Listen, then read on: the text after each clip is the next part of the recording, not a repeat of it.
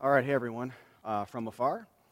What Spence said, that was really great. Our plan is to send out more content like that midweek, maybe more than once. Or I think right now we're thinking once, but maybe even more than that. That's a bit more topical in nature, that addresses what we're all thinking about right now. And so that's some of our thoughts about this. I mean, things are changing every day, so we don't totally know, but that's our plan at this point. But our other plan, additional plan, preaching-wise, is to not deviate from our preaching schedule. So we're going to continue today with our series in What is the Church? So we're going to wrap that up today. It's week 6 of 6.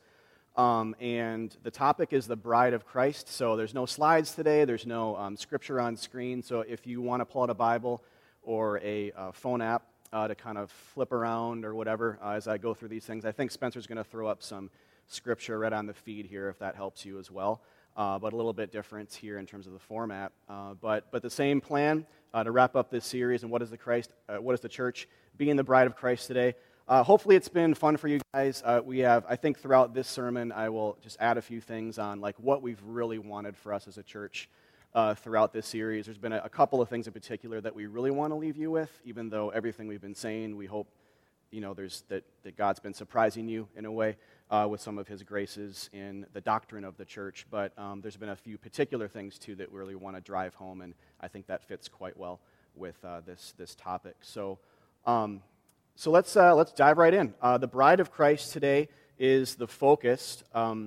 We're doing this one last because there is a type of, with this topic, I think, and theme, a type of finality and eternality to it, more than the others. So the Bible, what I mean by that is the Bible ends with mention of the wife of the Lamb. That's one of the last things we read in the whole Bible is this theme or picture of the bride, which is the church, but specifically called the wife of the Lamb. So it's an identity that we will have as his people into eternity. Whereas some of the other themes we've been looking at may come to an end, like the army of Christ theme, for example, or the voice of Christ theme. Those things in a way might change a bit or wane a bit into eternity. But the body of Christ, the bride of Christ ideas continue on forever. So what is the church? The answer today is the bride of Christ, the wife of the Lamb. So same format. We're going to look at the what do we mean by this, define some terms, and then move into how does this shape our ministry as a church. So some things kind of practically there, especially if you're new to Hiawatha, kind of wondering why we do some things the way we do, or how doctrine can relate to praxis, Christian kind of practice, and how we speak and how we do ministry, how we gather on Sundays and things like that. So we'll talk about that. And then finally, how is the gospel related to this idea? How does the gospel serve as the undercurrent, the death and resurrection of Jesus? How does it serve as the undercurrent to this doctrine? How do they relate? That's, again, one of our big convictions here is everything truly is about the gospel hermeneutically or interpretationally or biblically, but also in systematics, also in theology, that every doctrine is kind of a branch off of the tree of the gospel of Jesus Christ. And so we'll spend most of our time there, actually. But starting with the what. So what is the bride of Christ? What do we mean by this? Essentially, it's kind of a definition of sorts here. It's the idea that Jesus is the spiritual bridegroom to the church. That since the beginning of time, when Adam and Eve were married in the garden, God had in mind to move all of history to the one moment of when his son, Jesus Christ, the second Adam, would come to wed a spiritual bride, the church, the second Eve of sorts, to himself, and this is key, through his death and resurrection, by giving his body to her sacrificially. All right, so Ephesians 5:25-27 says, "Husbands, love your wives as Christ loved the church and gave himself up for her, that he might sanctify her, having cleansed her by the washing of water with the word, so that he might present the church to himself in splendor, without spot or wrinkle or any such thing, that she might be holy and without blemish." All right, so two things here right off the bat. One, just note this simple, basic, but profound relationship between human marriage and spiritual marriage. Husbands loving wives is like Christ loving the church. All right, so more on that later, but have that in mind as we go throughout this morning.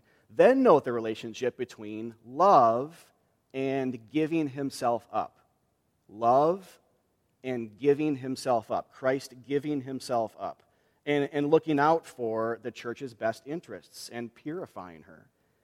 So Christ loved us, very simply, by dying for us. It was through his death that he purified us.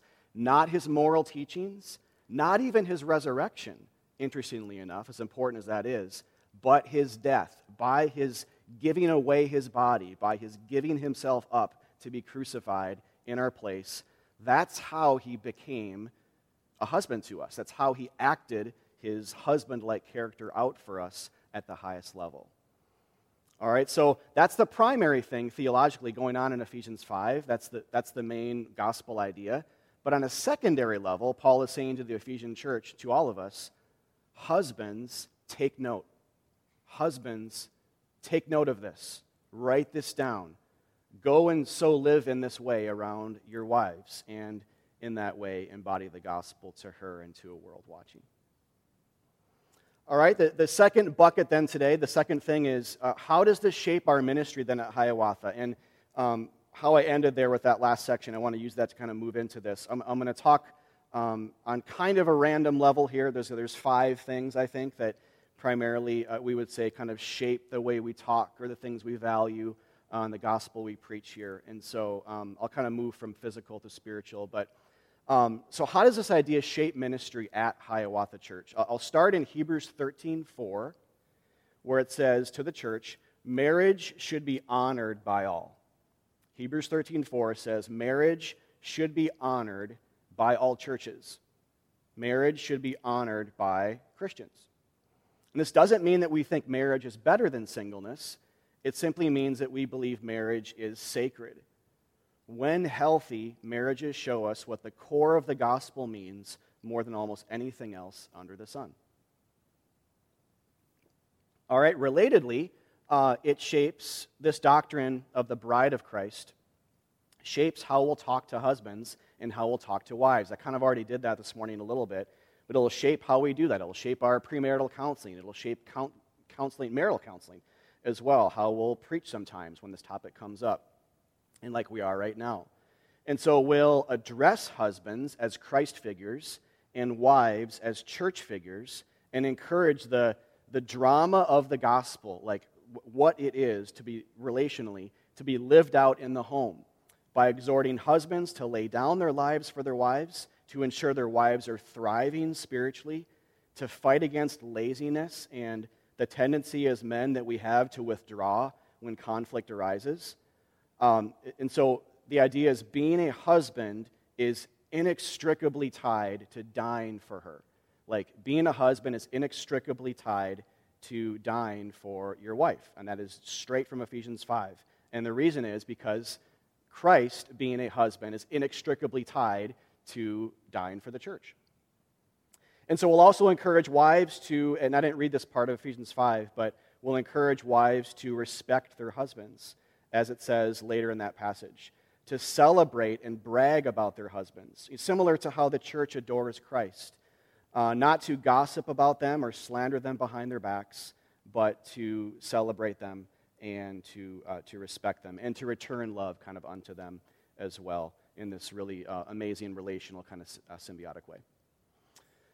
All right, the third thing is the doctrine also means that we'll talk about purity and we'll take purity seriously. And so there's 2 levels that this kind of plays out for us. One is more of a narrow, specific level, and one is a broader level. So on the narrow level, this means that we're going to uphold the Bible's teaching that sex must wait for marriage. It must. Not just because the Bible says that in many and various places, but the big reason is marriage is not about us. Marriage is not about us. It's not our story playing out ultimately in like a relationship, a dating to engaged to married relationship. But marriage is ultimately something God created to tell us something about himself. And so we have to sort of abide by his rules so that our stories can kind of feed into his, but also flow out from his as well. So here's what I mean. Like the story of the Bible itself moves from promise, God promising salvation to his people, to a time of waiting, to a time of vow-making, to a time of consummation, so should couples move from a time of proposal or promise-making to a time of engagement, which is like a time of waiting, no matter how short, to a time of vow-making, like at a marriage ceremony, to a time of sexual consummation. Those things are meant to line up in that order. This is why we need to do these things in this order, because, again, our relationships exist to tell his story, not simply ours. So on one level, that's what we mean by purity. Like we talk about sexual purity on that level, and we talk to like couples, and this shapes how we do premarital counseling and all this stuff. But on a broader level then, and this relates, of course, but we'll talk about sin. We'll talk about repentance. We'll talk about living a new life and the power of the Spirit and in the power of Christ's resurrection. We'll call each other to good theology and to live in a way consistent with our new identities, which is washed sinners like a bride wearing white. Even something like church discipline, which I can't really explain this too much this morning for time's sake. It's a larger topic, but for those of you who know what it is, like church discipline is even a way of purifying the church. It's a way of pursuing purity. Like it could be a very small kind of private way, or it could be a large sort of public way led by the overseers or pastors of a church. But on either side of it, it's a way that a church purges evil from itself, and in that way becomes more pure. It's a way that the church deals with wolves in sheep's clothing, threats in the church, false teachers or false believers or deceivers of various kinds. To quote partly from 1 Corinthians 5, it's a way that we purge evil from our midst. All right, so it speaks to that as well. Fourth, it also means here that, quite simply, we will think very highly of the church. We will talk of her sacredness. So again, just going back and not thinking too fastly about it, but just let it marinate a bit in your brain. We are, as Christians, the bride of the Son of God. We are the bride of Christ. That is not a small thing. Isn't it amazing, actually? And that's true for those of you who are Christians, like on an individual basis. And it's spiritual, obviously. It might be harder as men to think about ourselves that way. But it shouldn't be weird if it's metaphorical, because this is what this means.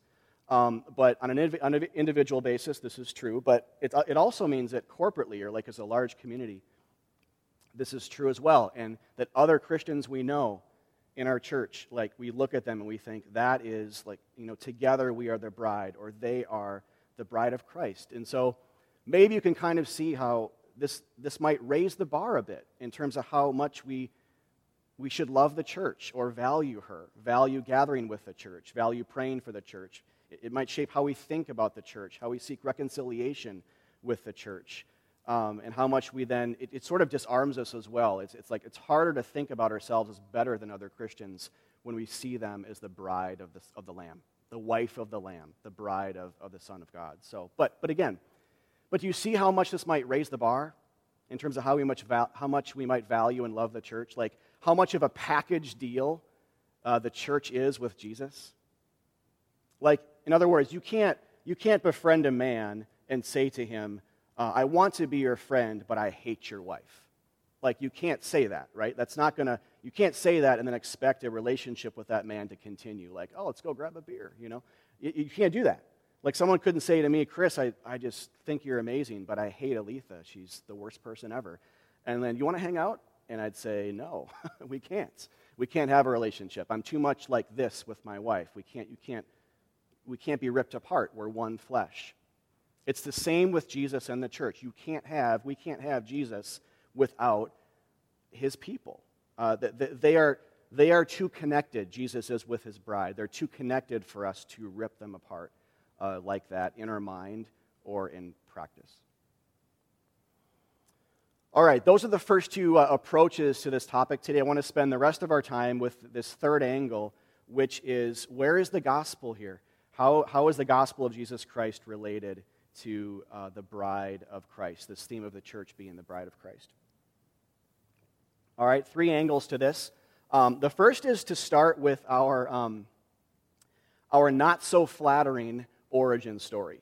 So I'm going to read from Ezekiel 16, 4-7, and verse 15. This is God speaking about Israel as his people in the Old Testament, but Israel is a picture, a forerunning type picture of the church. And so it's really our origin story here as well. Ezekiel 16, 4-7, and verse 15. All right, so let's read that. God speaking. And as for you, for your birth, on the day you were born, your cord was not cut, nor were you washed with water to cleanse you, nor rubbed with salt, nor wrapped in swaddling cloths. No, I pitied you to do any of these things to you out of compassion for you, but you were cast out into the open field, for you were abhorred on the day that you were born. And when I passed by and saw you wallowing in your blood, I said to you in your blood, live. I said to you in your blood, live. I made you flourish like a plant of the field, and you grew up and became tall and arrived at full adornment. But you trusted in your beauty and played the whore because of your renown, and lavished your whorings on any passerby. Your beauty became his.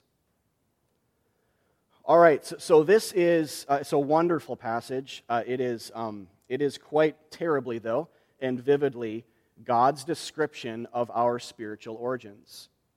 Left for dead, wallowing in our blood, unable to save ourselves.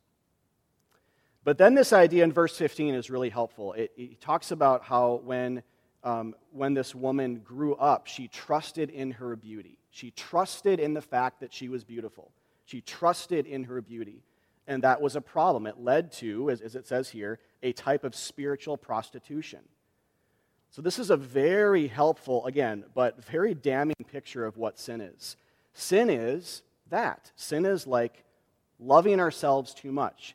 Sin is pride. Sin is selfishness, thinking we can do anything we want. It's being sinfully independent. It's not asking for help. It's trusting in our own good works, in our own spiritual beauty. It is bragging about ourselves. It's comparing ourselves to those we think beneath us. We have trusted in our own righteous beauty. And in that false trust, we have committed the worst of sins. We have sought to replace God with ourselves. And there's so much more to say than that, but isn't that perfectly descriptive of the scourge of humanity today? I mean, I'm speaking like outside of us, but then right here as well. Isn't that just wonderfully, terribly, but wonderfully descriptive of the scourge of humanity? This is what the Bible calls spiritual prostitution. We give our love to something else other than our true husband, who is God. We, in that way, commit adultery. We worship ourselves or others. We give our beauty away to sin. But the good news is, so that's kind of background. The good news is the story continues, and it even gets more scandalous. But the scandal is linked with gospel. And so it gets better. Hosea 3:1, which is another prophet in the Old Testament, kind of a complementary vision to what's happening in Ezekiel 16. It comes a little bit later after Ezekiel. But it says here, Hosea is a prophet, it says that the Lord said to Hosea in chapter 3, verse 1, the Lord said to Hosea, "Go again, love a woman who is loved by another man and is an adulteress." This is the key. "Even as the Lord loves the children of Israel, though they turn to other gods."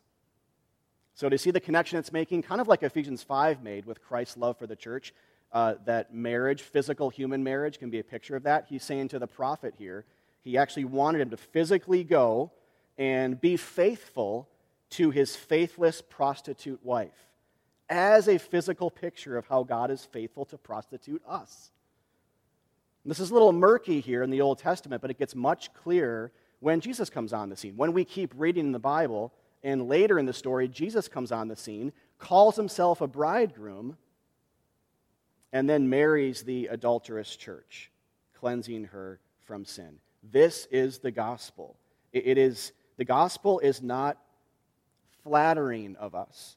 The gospel does not flatter us, but it is deeply loving. It is the most loving story we could ever possibly conjure up in our minds, and we never would.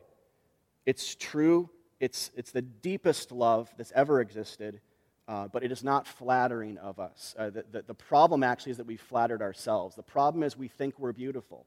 The problem is we trust in our beauty as opposed to trusting in God.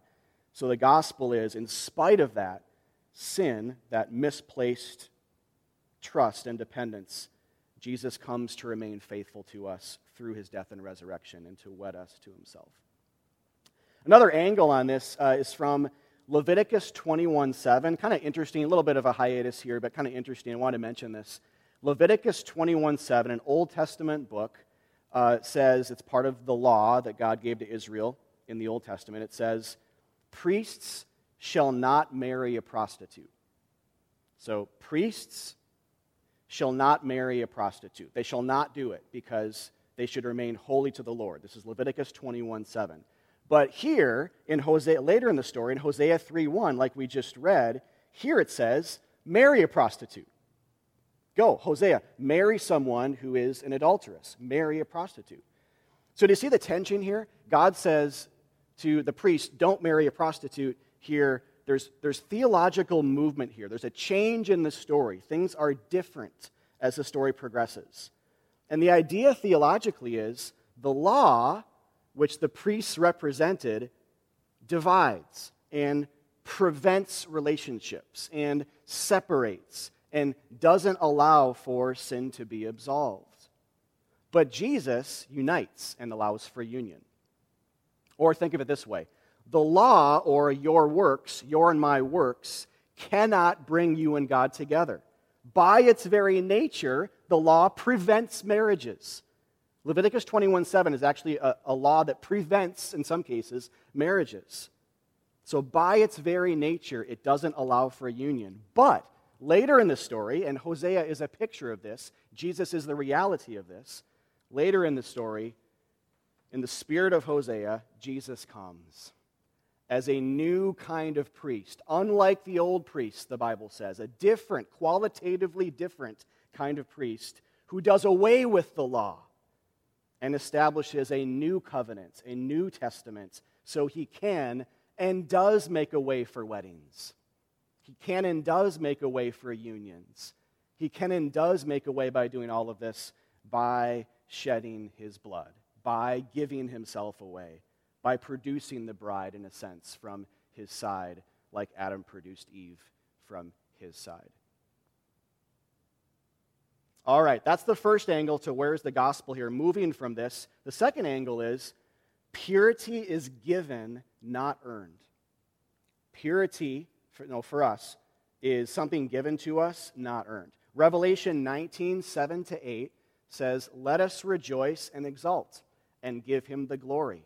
For the marriage of the Lamb, that's Jesus, has come, and his bride, the church, has made herself ready. Now this is the key. It was granted to her, it was granted to the church to clothe herself with fine linen, bright and pure. And the fine linen is the righteous deeds of the saints. All right, so note first, in the first verse, or verse 7, it was granted the church. It was given to the church, formerly a prostitute, now a bride, to clothe herself in white. In other words, righteous deeds were given to the church. They did not originate inside us. It was allowed that the church would clothe herself. It was caused that they would. And their good works were altogether separate from them until they wrapped themselves up with them. This is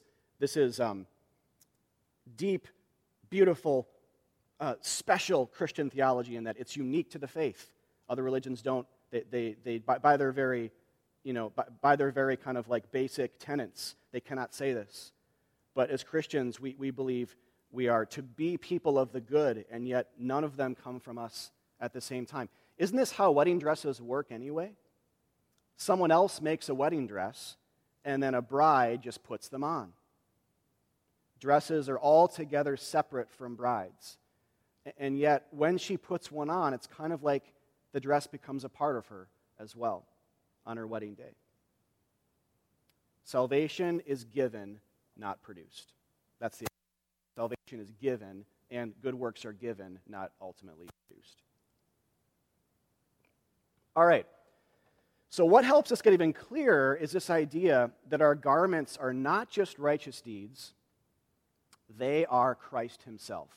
Romans 13:14. This is a really important verse, companion verse to Revelation 19. So if you can flip there quick or just write it down or something, look at this later.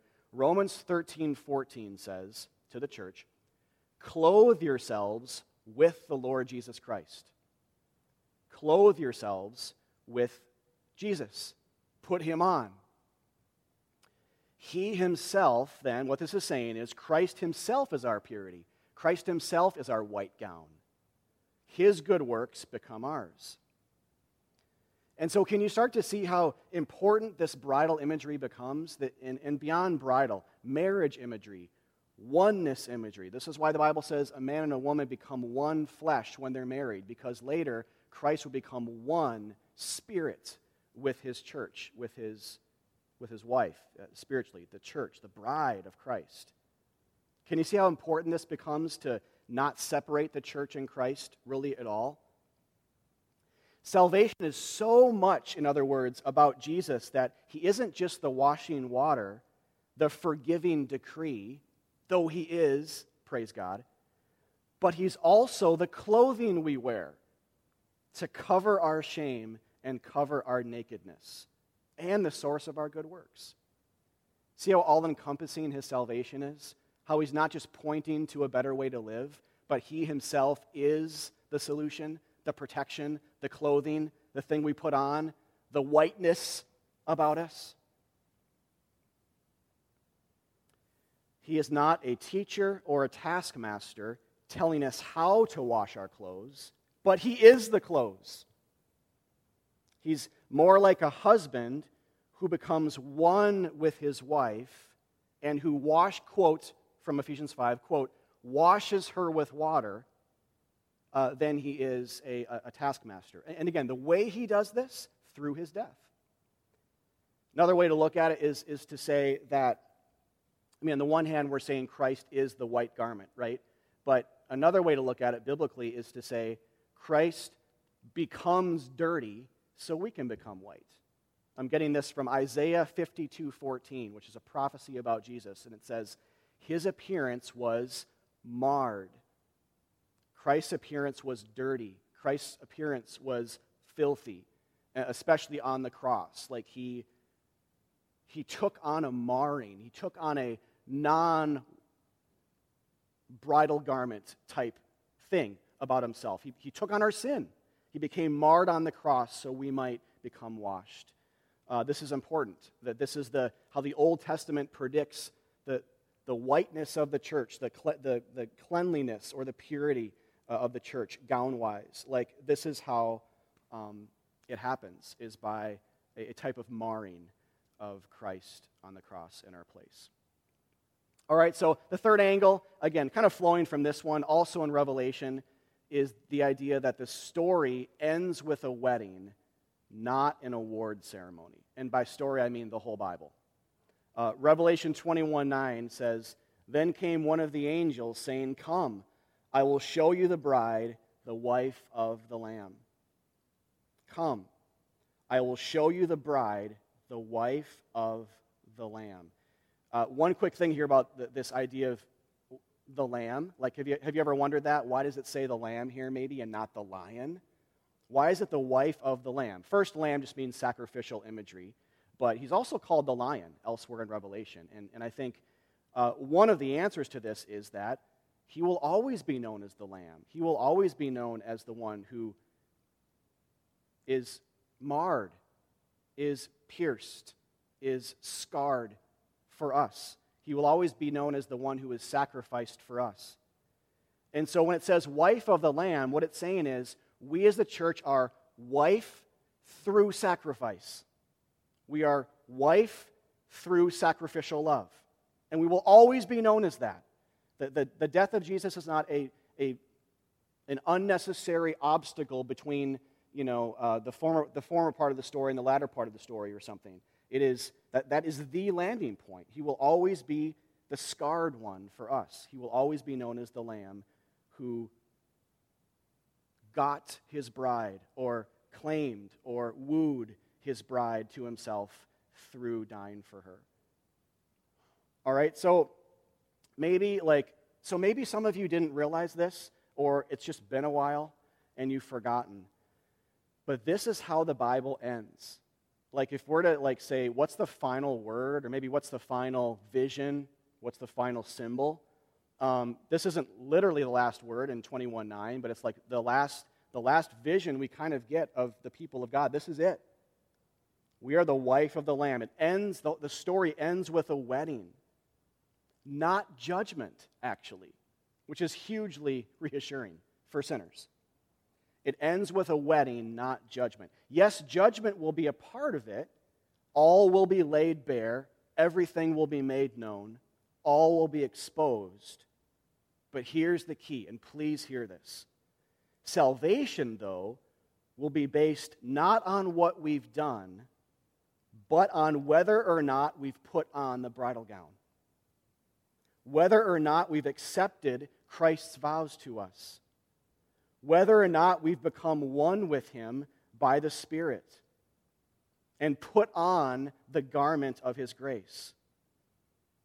Whether or not we've accepted his marred, dirty appearance or active sacrifice on the cross for us so that we might become washed. And so you see that the church then is called a bride because it's true, but also because it's sacramental, meaning it's a physical, daily reminder of grace. We are not ultimately called as the church the pupils of Christ or the classroom of Christ, but we are called the bride. We are identified by his love for us, more than our love for him.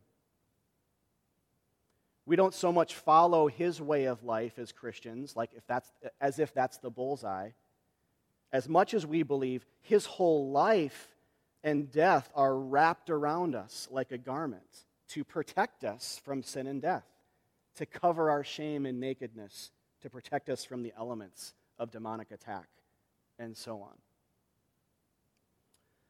And so I'll say this just to kind of recap a little bit. These are just 3 encouragements, though, in one sense to summarize this sermon, but also kind of the whole series. But I guess kind of this sermon. 1, we must believe this.